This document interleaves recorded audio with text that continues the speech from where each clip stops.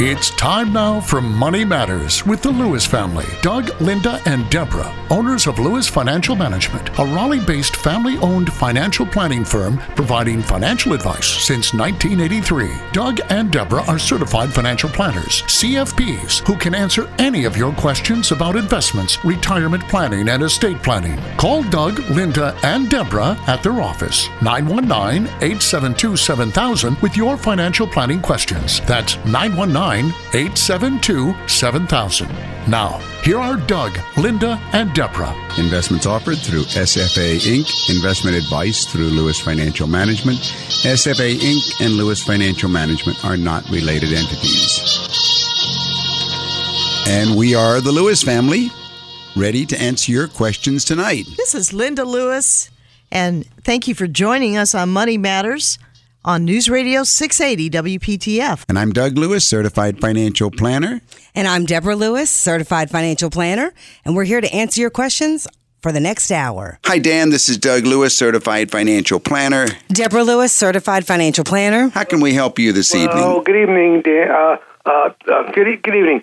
My wife and I, we have some CDs, some fixed annuities, and we're putting PODs on them and beneficiaries, and our understanding is if we do this, this will keep it out of our will, which will keep it out of probate. Is that correct?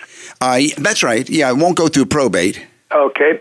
The rest of our assets that we may have, we would like to fill out a simple will. No, wait a minute. Go back. You said the CDs. What else did you say you've got? Fixed annuity.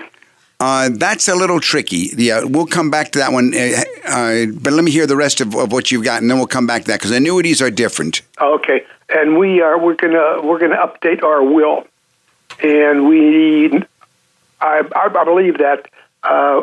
My understanding is whatever beneficiaries we put on and PODs that we have listed, we'll keep it out of the will, which will keep it out of probate because those are distributed first.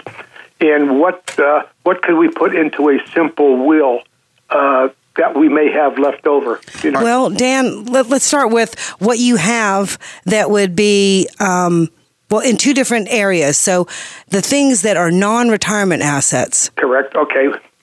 We do have some retirement assets also. All right. Well, let's take them one by one. What do you have in non-retirement assets? CDs and annuities. All right. Yeah, and how much is that worth? How much? I don't know offhand. Roughly. Do you have any idea? Is it like 100,000 or is it 80,000? It's probably around 100, maybe.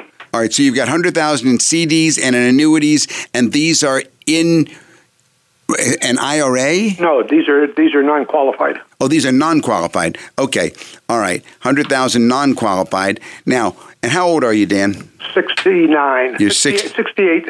All right, 68, and I presume you're married? Yes. And your wife is? Yeah, married. Yeah, she's about the same age. All right, 68. Okay, any dependents at home? No. Okay. All right. Now, what do you have in retirement accounts? Probably about the same. Only about 100,000. Yeah. All right. Now, your question is with regard to proper estate documents with the purpose of having a complete estate plan. Is that basically what you're asking? That's correct. Okay. First of all, you do want to have a will. At 68 and 69, I might consider revocable living trust because there is a likelihood that you will not die, but that something happens to you. And the revocable living trust deals with what happens if you don't die, but you become disabled or incapacitated. Uh-huh. Once most clients that come to see us after the age of 60, we're usually recommending the revocable living trust. And I would say, without knowing more about your personal world and the situations that I would ask you in my office, I would put down 2 question marks: a revocable living trust for you and a revocable living trust for your wife. I don't like joint revocable living trusts. If you want to call us during the week to set up an appointment for yourself, give me a call at 919-872-7000 and we will get started. We'll make a list of the questions that are on your mind. Then, in addition, you do need a will. if you do the revocable living trust, then what you need is a simple pour-over will. A pour-over will says anything that I didn't put into the name of my revocable living trust, pour it over and follow the instructions over there. So it's usually a simple little one-page document. Okay? Okay. In other words, if you do your estate planning properly, and by the way, write down our phone number. Write down 919. Okay, 919. 872. 872. 7000. 7000. Right, 919-872-7000. Also go to our website. The website is DougAndLinda.com. DougAndLinda.com. Now, Dan, do you own your home? Yes. And what is the value of the home? 220, 230. All right. Okay. Any mortgage on the home? No. Okay. All right. So now we want to have for sure a document that says what happens when I die. And if it's a revocable living trust, it has two sections to it. First, it has what if I am incompetent? I have a stroke, I have Alzheimer's, I have something. What happens to all the stuff that's in my revocable living trust in that situation? And then comes the second section that says, what happens to my stuff when I die? Yep. And that's the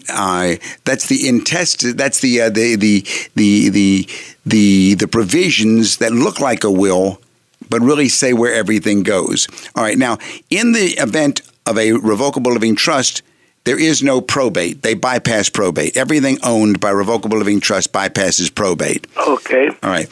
Now, then you need to have HIPAA authorizations for each of you. That's very crucial. HIPAA authorizations are the right that you give authorization, for example, to your wife if she wants to call the doctor and get your medical condition, get your medical records.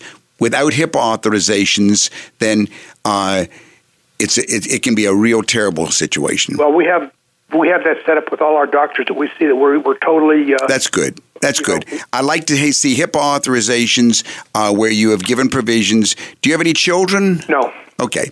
So probably each to each other and maybe to a brother or a sister or somebody else that you want to have access. Let's say the two of you are both in an car accident and neither of you... or both of you are incapacitated. Exactly. That's the health care power of attorney. All right, Great. that's separate. No, that's separate.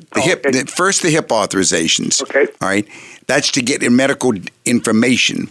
Now we come to the healthcare power of attorney, and each of you should have healthcare powers of attorney. And this is the one, yes, where you give the right to your spouse typically to make medical decisions for you. Increase medication, decrease it, too much morphine, reduce the morphine. To override the doctor, you are giving the power of attorney to make medical decisions to your attorney. In fact, usually it's the spouse and it may be someone else. In my own case, I've also given them to my children. I have clients in my office. Very often they say, I'd like also it to be given to someone else, and so on. Then you need living wills. Living wills are the documents that says we want to have artificial life support removed. I understand that. Yeah. Okay. We have that also. All right. So once we've gotten revocable living trust, pour-over wills, HIPAA authorizations, durable power, medical powers of attorney, and living wills, you have one more, which is a durable power of attorney. Now, the durable power of attorney is the one. It doesn't have to do with your medical condition, but it has to do with, let's say that you need someone to sign your tax return. Mm-hmm. Or your Social Security check, all right? This is the power of attorney. That's not the medical power of attorney. This is called a durable power of attorney. It endures beyond incapacitation. If you'd like further information, call us at 919-872-7000 or go to our website, DougAndLinda.com. That's DougAndLinda.com. All right, once you've got those items in place, we'll come back to your question because some things are not touched, and that is anything that has a beneficiary designation on it. The will does not touch it. As a matter of fact, the beneficiary, you could say, for example, that I leave my my annuity to my wife, but the beneficiary designation on the annuity might say it's going to your brother, and the will is of no use. So The annuity has a beneficiary attached to it. So does your qualified, your IRA and your 401ks. Yep. Mm-hmm. So no matter what happens with regard to your wills and your revocable living trust, the other items that have beneficiary designations, that supersedes. Okay, that's being distributed first. Well, it goes according to what is not. It's not necessarily a sequence. No, I didn't mean sequence, but it's totally separate from the will. That's right. That's exactly right. That's what I meant to say. All right. Now let's go to the annuities. Okay. All right. The annuities. You said they're fixed. Have you annuitized them? No. All right. So. And that's one of the things when you come to meet with me, and you wrote down our office number. I have it. Yeah. Right. When you come to meet with me, I'm going to go over that a little more closely because I'm not sure if you understand or if you should have the fixed annuity. Generally, annuities are, in my opinion, not very useful unless they have been annuitized. And if they haven't been, then you're paying money to insurance companies, which you may not need to be doing. But again, it would be we would want to start with looking at what are your living expenses. Do you know what your living expenses are running, Dan, approximately? No. We're going to start, when we do financial planning in our office, we start with the needs of the client. Now, are you still working, Dan, or are you retired? I'm retired. You're both retired. Mm-hmm. Okay. And you're I've been collecting. retired for 15 years. All right. Oh, and wonderful. You're both receiving Social Security. Oh, yeah. Yep. All right. Okay. All right. I think that's as far as we'll go on the air, so I don't get too personal. But we will want to go ahead and when we meet with you, we will want to get a list of your living expenses as best we can. We'll send you a form to help you fill it out. No, I appreciate that. Yeah, and then we'll also want to see a copy of your tax return and the statements of your assets, and then from there we can give you real recommendations that are specific. Give us a call at 919-872-7000. We look forward to meeting with you. Can you think of anything else while we got you on the phone, Dan? As far as PODs that banks require, the information that they require, and this is new to me because now they want people's the beneficiaries or POD Social Security numbers, and some people are kind of reluctant to let loose with that information. Not that they don't trust me, but it's just that they just it might get lost. So this kind of puts the dampers on. If you do it the way I recommended, you won't need any TODs. Because they'll be owned by revocable living trusts. Okay, I see where you're. And the the tax ID number of the trust is your Social Security number. Okay. So there is nothing. There is no. In other words, the trust takes the place of the TOD provisions. Mm-hmm. So you have the privacy factor. I'm aware of that. That stays out of probate, correct? Everything stays out of probate, and also at your death, no one knows what your spouse inherited. Okay, all right. Otherwise, they would? Yes. Anything that you own that is owned outright that goes through probate is public knowledge. Oh, that goes through probate. Okay. Well, even if if it's owned by you at your death, then it's public knowledge. It can be retrieved. What's owned by a trust cannot. Okay, I understand. TOD simply says, I own it, and on my death, it goes to so-and-so, but that doesn't mean that it's still not public knowledge. Okay, all right. And Dan, any other questions that you might have, feel free to write them down either on a notebook or on your computer, and give us a call at the office. Our number in Raleigh, again, is 919-872-7000. Yeah, you got it. Thank you, Dan. Right in front of me, Linda. All right. Well, thank you so much for calling this evening. Well, thank you, and thank you also, Doug. All right. Have a wonderful You're sure welcome, Dan. week. You too. Bye. All right. You're listening to Money Matters with the Lewis family on News Radio 680 WPTF. Well, Doug, Deborah, what's new in the world of cash flow planning? Well, I guess one of the recent articles in the Wall Street Journal was about grandparents needing to set boundaries, and I think this is topical, something that all of us, if not now, will later deal with. There was a lady who was interviewed. Her name was Teresa Kindred, and her husband Bill, and they're paying the preschool tuition for 2 of their 6 grandchildren. The 60-year-old grandmother offered to pay the bill when she found out her son's family couldn't afford it. It gives her joy to help, but her family knows that support is limited. And she says, we're upfront about what we can afford and what we can't. According to a recent survey, however, 75% of grandparents say they have provided more than $4,500 on average in financial support to their adult children. 81% have given more than $2,300 on average to their grandchildren in the past year.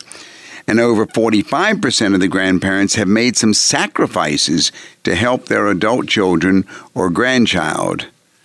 So older Americans who want to give financial gifts or other types of support, such as school tuition payments to their children and their grandchildren, often find themselves in thorny situations, right? Yeah.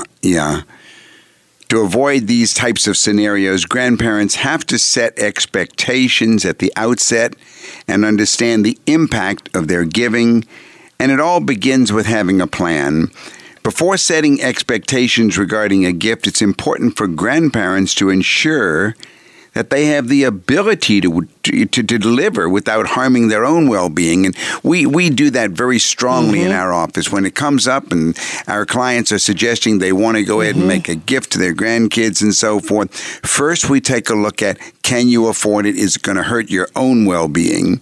Grandparents need to learn to say no without feeling guilty for putting their financial future first or for setting limits even if they can afford to help. That's true, because having a financial plan in place can also serve to protect grandparents in the event of mental decline that can rob them of understanding the impact of their giving. And we've seen that where maybe the sibling of that one child who's receiving steps in and says, I don't think mom and dad really intended to be giving away that much, not at the risk of their own financial well-being. But while many grandparents are well-intentioned in their gift giving, sometimes they use money to influence decisions such as what school the children should attend or to encourage visits. And this can cause bad feelings. Yeah, grandparents may also undermine the authority of their children, the parents, by giving disproportionate amounts of money directly to their grandchildren instead of giving the money to the parents. And so to avoid bad feelings, communicate to your son or your daughter about what you'd like to give and get their input before you do any of the giving.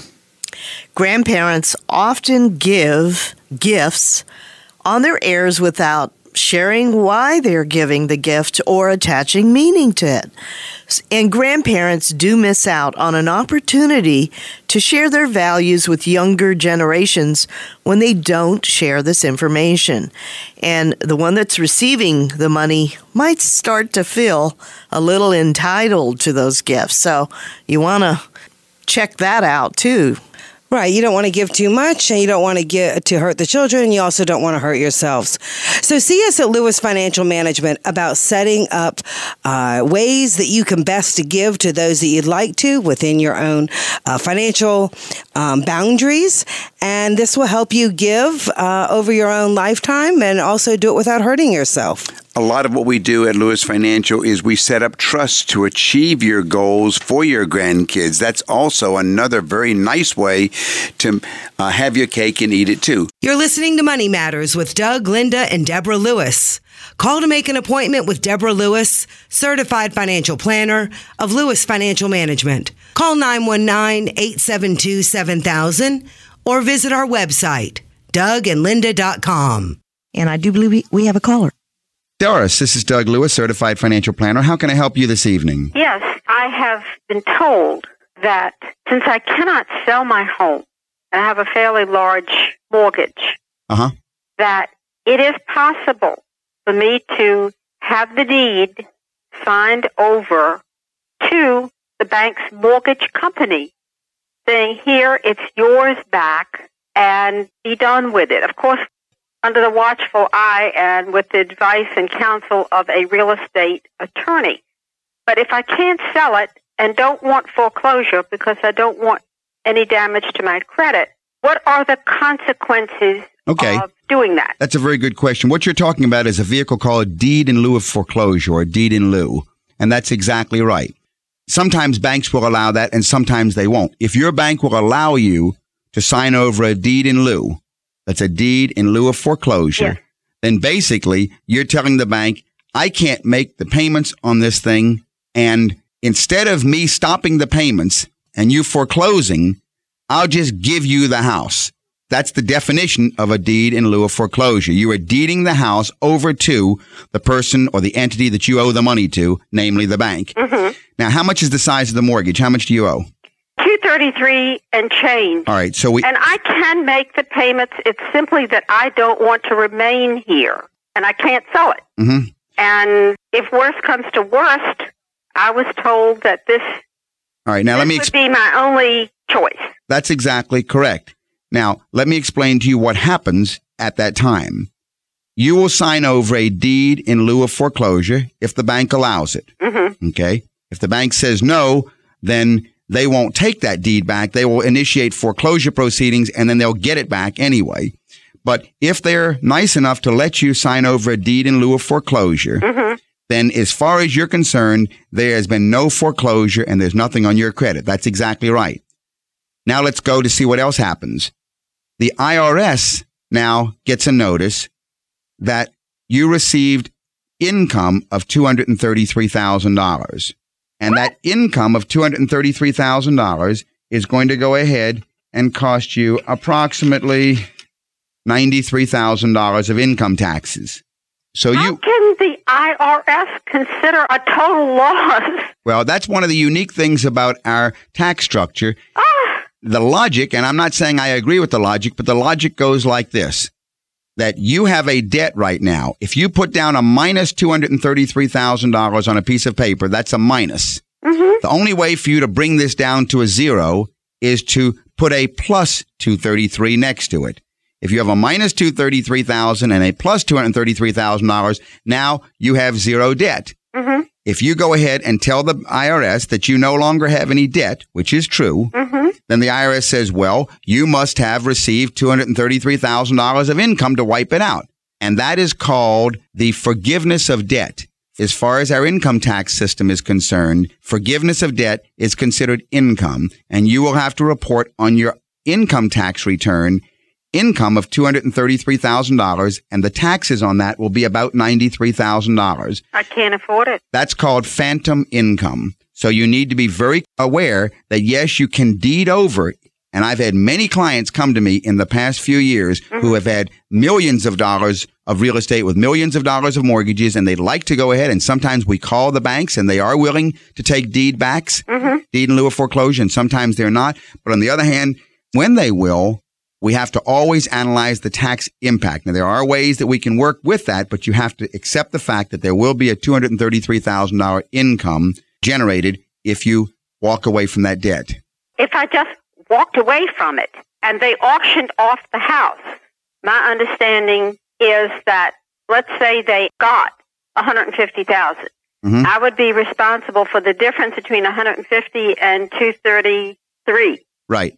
Or if they take a deed in lieu of foreclosure and they sell it, then the difference is what you would report as taxable income. There's no way out of this.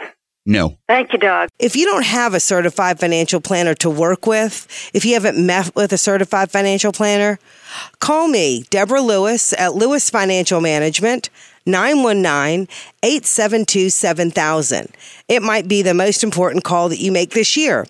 919-872-7000. Well, Doug, Deborah, what else is new in the world of financial planning? Well, there was a case study in the Wall Street Journal about an entrepreneur who had some questions about his new company. Jeff Tenery hasn't contributed to his 401k in more than 2 years. So here are some of the facts about his situation. The 48-year-old isn't happy about it, but he is using the money to invest in his new business, Moonlighting Marketplace, a mobile company that helps people buy and sell services and products peer-to-peer. Mr. Tenery, a husband and father of 5, founded the company about 3 years ago in Charlottesville, Virginia. And before that, he was an employee and a co-founder of 2 other companies. When they were sold, it netted him several $1 million. But those sales of those companies didn't prompt him to retire or spend lavishly. He says that after the first sale, which was about 14 years ago, he and his wife moved their young family from New York to Charlottesville. Wait a minute, let me ask you a question. Sure. You said he's 48 years old. Yes. And he sold his first company 14 years ago. He was only 34 years old. Sounds like it, right. Yeah, quite an entrepreneur. And he netted a couple $1 million. And netted a couple $1 million. Okay, So right, far, good, yeah. we're getting to know this couple and see what his question is. All right, go ahead. Okay. So he and his wife, they didn't do what many people do and live extravagantly. Instead, they went to Charlottesville. So they liked it there because it had a lower cost of living. And then they have children, so they liked Virginia's colleges. And he even says, we're frugal. So with the 5 children aging 9 to 20, they moved to Virginia. And then as he starts talking and telling us about his situation, he says there's no shortage of expenses. And as they list them out, they have quite a few. They give us a sense of what they're spending on a monthly or annual basis. But he says, you know what, the most expensive thing is the health care. So that's one of his concerns. How do I pay for health care? Any other questions before we get down to some of the solving his problems? No, I want to hear a little more about him, and we'll see okay. how do we solve this guy's problem. All right. What his problem is. Ms. Tenery, she works full-time as a homemaker, and he is paying himself about a $90,000 salary from this new company he formed. Moonlighting, that's the name of the company? Yeah, Moonlighting Marketplace. Okay, yeah. How much is the salary he gives himself? $90,000. Okay. All right. And he says it's much less than he was earning before, but he's thinking like an entrepreneur. All right. So here's what he owns. This is what he's accumulated. He has less than $1 million saved in a 401k. So that's kind of surprising. And about 70% of that, do you want to know where it's invested? Yeah. Stock mutual funds, bond mutual funds, and cash.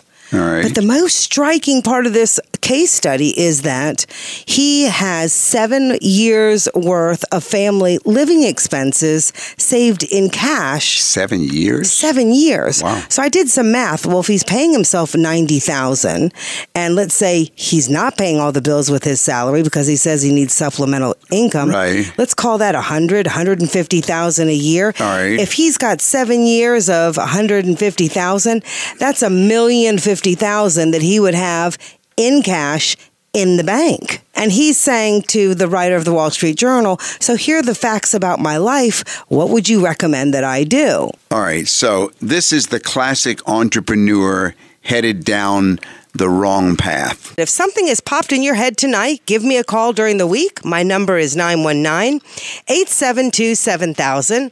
That's 919-872-7000. First of all, he's already netted several millions of dollars, he says, on sale of companies. Right. Where's the money? Where's the money? All right. He must have plowed it back into this next company. The new First company. mistake every entrepreneur makes that I meet, they plow the money from one back into the other, and it's like standing on a 4-lane highway, not being hit by the first car, saying, I didn't get hit, so I'll stand there again.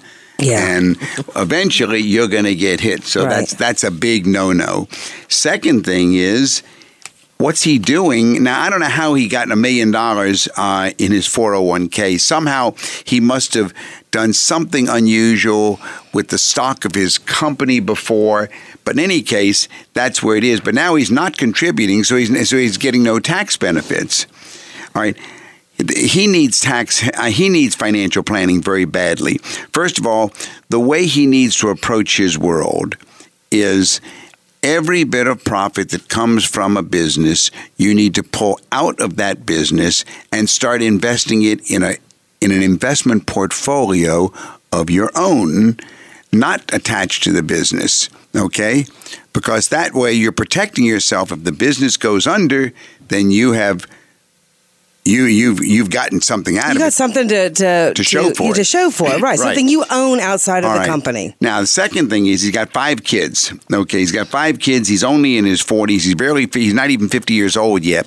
Okay, so he needs to have, yes, an emergency fund, of course. Everybody needs an emergency fund. We need to find out what his living expenses are. And like you say, Deborah, if his expenses are somewhere around $100,000 a year, we now need to have a needs analysis breaking down his expenses into 2 broad categories. Right. What are his recurring monthly expenses? Yeah. And then what are his discretionary expenses like vacation, gifts, and clothing, etc. Right. Using that recurring monthly expense, let's say it's maybe $4,000 a month.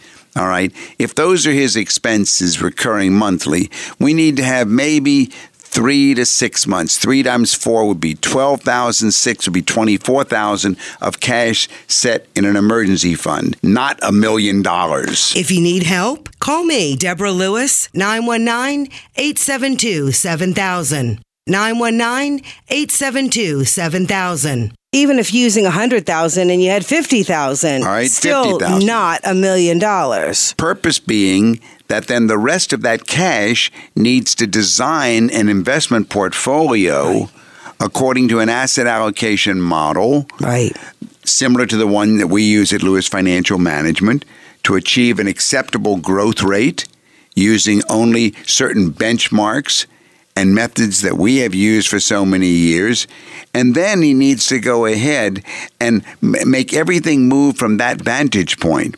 But he needs to approach it from the viewpoint of financial planning, not the viewpoint of the entrepreneur. Let's see what the Wall Street Journal writer told him to do. Well, the first thing they touched on was the health insurance cost. And their advice was, which I thought was kind of funny that was the first one, but even if it is, it's good, but it's limited. It doesn't help him do any real retirement planning, which is his real concern. And they said that he might need to check on the price of a higher deductible plan for in conjunction with his health savings plan. True, but doesn't really hit the real focus, which is how does this man create financial independence for himself? Well, let me just ask you a question. The guy that gave this advice in the Wall Street Journal, was it a certified financial planner? No. Okay, that's exactly what's wrong. Yeah. Okay, there's no real advice here. The advice is what I just said. Mm-hmm. He needs to see a certified financial planner. He needs to approach it from a needs base. He needs to go ahead and start accumulating. He's still under 50 years old. He needs to start accumulating on a monthly basis and get the benefit of compounding over the next 10 years. And if he sells this business, for sure, don't plow the profits back into another business. Right. And to have the accumulated million working for him now at 48, because there's the flip side of that statement. Wow, he's 48 and hasn't accumulated much in the investment world that can be compounding. On the other hand, he has $1 million of cash. And that over the next 20 years, by the time he's 68, would have prepared him for supplemental income to his retirement portfolio, and he may be prepared to be able to retire in 20 years. One other thing, when he sells this present business that he's getting ready, that he's grooming to sell, he needs to roll over that 401k into an IRA. Absolutely. Have some more control over it. So if you have a question about retirement planning, income during retirement, sources of income, call during the week. Our number is 919-872-7000. Make an appointment to sit down, review what you've accumulated so far. And this will give you the best sense of knowing that you're on track and ready for retirement. Ralph, this is Doug Lewis, Certified Financial Planner. How can we help you? Hi, Doug. I was on hold for about 2.5 seconds. Oh! Well, we've got good response time then, Ralph. This is Deborah Lewis. How can we help you tonight? Well, here's my situation. I have one question that is I've been pondering for quite a while. Okay. I am retired from IBM after many, many, many years, and I worked a few more past that. And just stopped working last year. I'm 73 this week. Happy birthday. Thank you. And I've got my money in a number of different places, but basically there is $1 million in tax deferred. There's $1 million in tax not deferred, as in already paid, and I have some IRA trusts in place. I am sort of a pretty frugal guy, and I've got about $100,000 a year coming in, including the RMD. Now, wait a second. Where's the RMD coming from? You said $1 million in tax deferred. Is that a 401k, or is that your old TDSP that you rolled into a 401k? I mean, you rolled into an IRA? Okay, it is in roughly 250% $500,000 chunks. No. But what I'm asking, what's the wrapper? Yeah, what's the wrapper? I understand. Okay. The first 500 is in an IBM 401k. Okay. And the other is in an asset allocation fund that was the retirement from IBM. But both are at IBM. Are they both still at IBM in the 401k? Yes. Okay, so they're still in the 401k, and you're getting an RMD, a required minimum distribution of $100,000. No, I'm getting an RMD. It's about $40,000, but I have about $60,000 in other income. Okay, coming in. All right. I tried to anticipate all your questions. Good. Okay. Well, all right. Well, I got a few more questions for you before I can come to an answer. Have you been listening for a long time, Ralph? Oh, not today, but I listen pretty much every Sunday. Wonderful. Thank you so much. We really appreciate it. It's for you that we enjoy coming Sunday nights to the radio station to do a live show. Well, thank you for saying that. Let me hear a couple more facts. Are you married or? I'm by myself. All right, you're single. Okay, good. That's the first thing. Do you have, at your death, do you have any children, or where's your estate supposed to go? To my 2 kids. You have children from a previous or from you have 2 children. Yes. Okay. Next question is your living expenses. What's your annual lifestyle estimate? Believe it or not, it's about $30,000 a year. About $30,000 a year. That seems low. Are you including vacation and travel and clothing and gifts there? Oh, yes, I am. Okay, good. All right. If we go for, and by the way, write down this phone number. Write down 919-872-7000. That's 919-872-7000. That's my office number to where we can schedule an appointment to meet with you face to face and get into specifics that I can't mention because of your confidentiality on the air. Okay, so I've got facts about you. I've got age, I've got marital status, I've got income, and I've got your investments. Now, what's your question directly that you want me to answer tonight? My question is about the asset allocation fund. All right. And I in no way anticipate ever touching it. I expect it to be when I'm gone. I expect it to be part of what goes to my 2 kids. So the question is, why am I not, since I have it in an IRA trust, why am I not upping that year considerably, because it's going to be their asset allocation fund? You bring up it does, and you bring up a really clear question, but also something that we are talking about frequently. If you hear something tonight that sounds like your situation, call us. Set up an appointment. We can help you. 919-872-7000. 919-872-7000. Another name for these types of funds, when they put the year and the date in the name of the fund, is called a target date. Right. And the meaning behind target is, if one were invested in this asset allocation fund, it would be so that when you retired, you'd be prepared. Unfortunately, you have to end that sentence with, does the fund expect you to take all your money out and it would be up to the end, or to continue being invested after? So you bring up a good question. Is it properly positioned? In a sense, that's exactly what I'm asking. All right. Now, let me answer. And wondering why it shouldn't be 2030 or 2035 or something. Actually, it should be neither, and that's my point. In the world of asset allocation, there are 3 methods. One is a straight class method, where whoever is deciding what money is going where, he does it according to one class, let's say stocks or bonds or real estate or treasuries. That's a class allocation, okay? And then there is a ratio allocation, which is what you're in. That's correct. A ratio allocation puts a percent of either stocks, bonds, or cash. Unfortunately, that is betting on a class of investments which I don't like. So you can't say bonds are safer and stocks are riskier. That's a class determination. So knowing that you are in a class allocation, I don't like that. I prefer that you be allocated according to managers. So I don't like the target date funds at all. I would rather that instead of you letting them say, oh, we'll bet on the classes and we'll have so much in stocks, so much in bonds, and it's going to all work out perfectly. By the way, the target date funds they're never doing what you say. Well, you bring up a good point, Doug, because even if, Ralph, you change it to the 2030, here's the reality. If you're a man who knows now that it's not going to be a source of retirement income, you're in a position that you can choose those investments inside it in an independent custodial account. In other words, choose your own wrapper, your own IRA. Have it all be under your control so that you can do exactly what you want with it.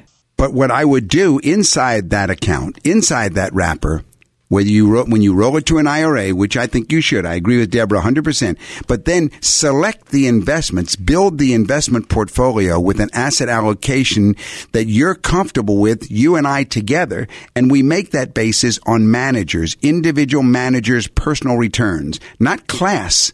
We're looking for managers that have consistently beaten the index, and we can hold their feet to the fire before we say, all right, we're going to allocate $200,000 to this fund, okay? And then we're going to allocate another $200 to this fund and another $200 to this fund, but only after we've examined the track record of those managers. Now you're betting on managers, not classes. Does that make sense to you? There's a very big difference. Oh, I understand, and actually I've heard you make this argument numerous times before. Now we're making it on your behalf. This is Deborah Lewis of Lewis Financial Management. Call us at 919-872-7000 to set up an appointment to speak about your situation. 919-872-7000.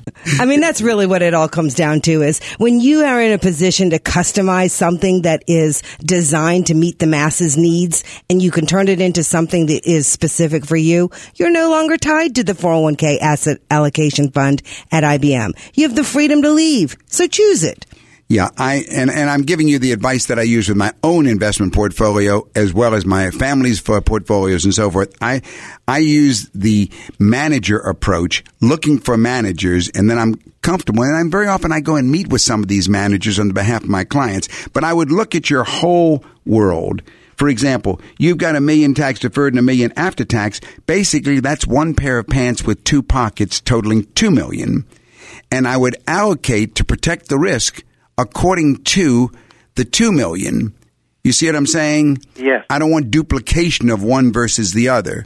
Then, of course, if you are not spending all of your RMD, which it sounds to me like you're not going, well, if your RMD is $40,000 and you're spending and your lifestyle is $30,000, you might, is that what you're doing? You're living off of that? No, I've got another 60. Okay. Coming in from various sources. Oh, that's what I figured, because you hadn't even mentioned Social Security and so forth. All right. Nope. All right. So what you're doing then is you're moving money from certain managers who are inside this rollover IRA that Deborah talked about after you've moved everything from the IBM 401k into a self-trusteed IRA account where you decide what you want, with my help, of course. All right. Then, but as it's coming out, then you're sending that RMD over to the other portfolio, the after-tax portfolio, and you're getting a double bang. You're actually dollar cost averaging. Gotcha. Well, and now, because you're a long-time listener, did we answer your specific question? I would say mostly. Okay. Then let's circle back to anything that's still not answered, because we love that that you did call in, knowing a little bit more than the average first-time listener. Well, very kind of you. I'm not sure how true that is. Very kind of you. Let's assume I had answered the question instead of instead of the asset allocation approach, that it was set up according to the individual account manager. The question still remains, how does the fact that this money is not viewed by me as money that I'm going to ever need, and, I'm 73, my kids are in their mid-40s. I got it.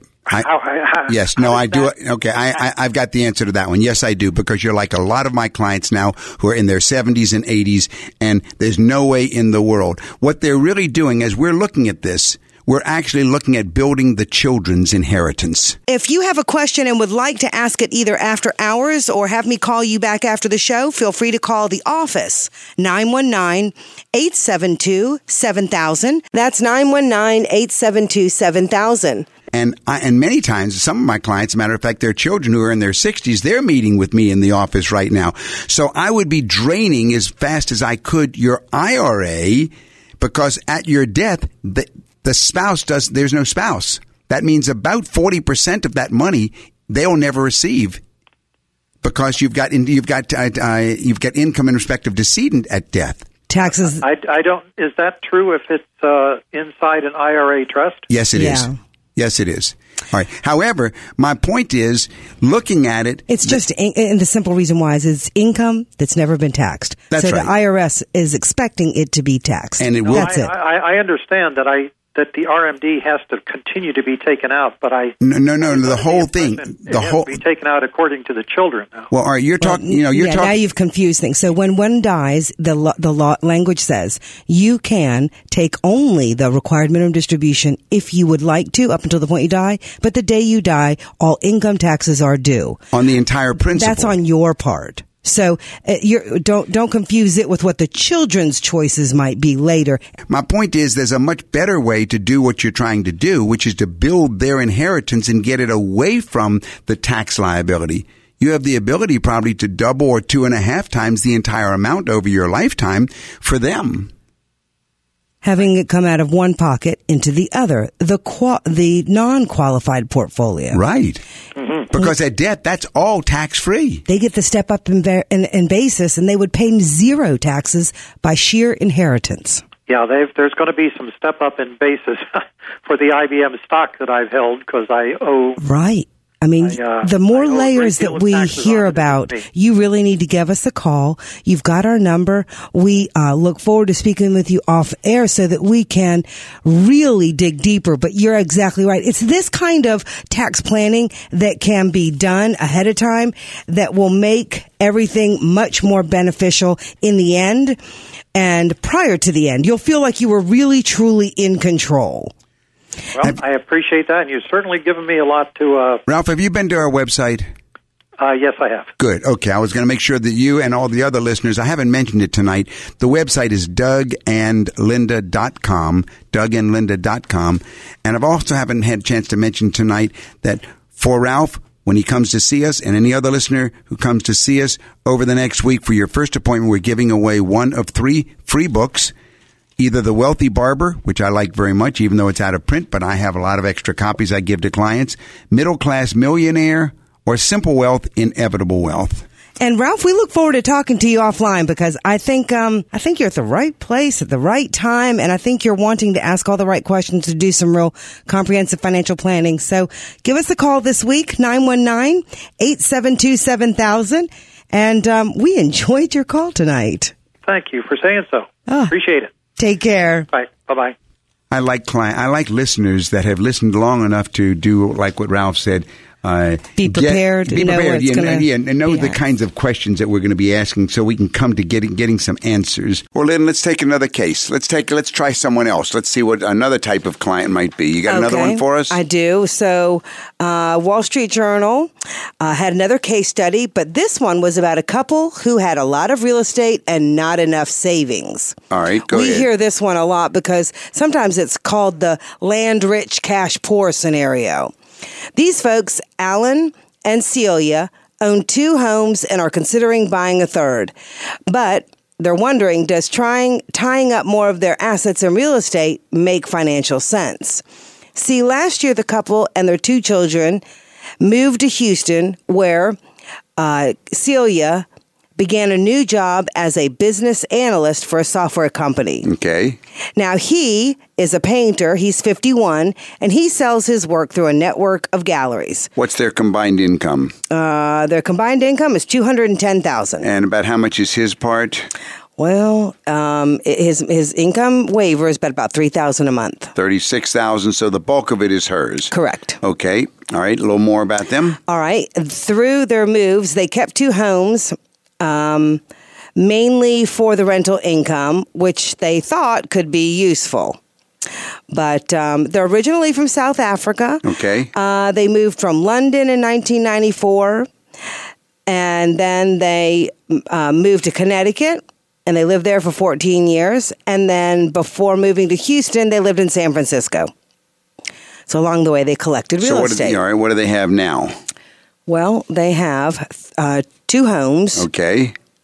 And they're wondering whether they should buy another. All right. And The 2 homes are what? One is still in London and one's in Connecticut? Go ahead, Linda. Yeah, the one in Connecticut is valued at $400,000. Any mortgage debt on it? Yes. They owe about $205,000. No home equity on it either? Not on that one. And then they have that other piece, an apartment in London, which is $385,000, and there's $75,000 of debt on that apartment. So, I think to go back to the Connecticut home, that they have about $70,000 of debt. Well, go ahead if you got the right number. Well, no, I just wanted to see what the equity was. So okay. All right, so. If they have a $400,000 home in Connecticut, and if they owe 200 and some, then there's maybe $150,000 of equity in it. Right. All right. And then what are the expenses for that house? The Connecticut house has a mortgage of $1,700. And they're renting it out? Yes. And they have income coming in of $2,700 rent. So they're netting about $1,000 a month. Right. Just about $1,000 a month. And what about the other one, the London one? London, they're renting it out for $1,250, but it's costing them $550 in expenses. And how so much about $700 net. And how much is the equity in that one? How much is it worth? You said. I think it's $385,000. And the mortgage on that one? I think it's $75,000. All right, so that's about $300,000 in equity in that. And now, what else do we know about them? Their question is, should they buy more real estate? Do they have? Right.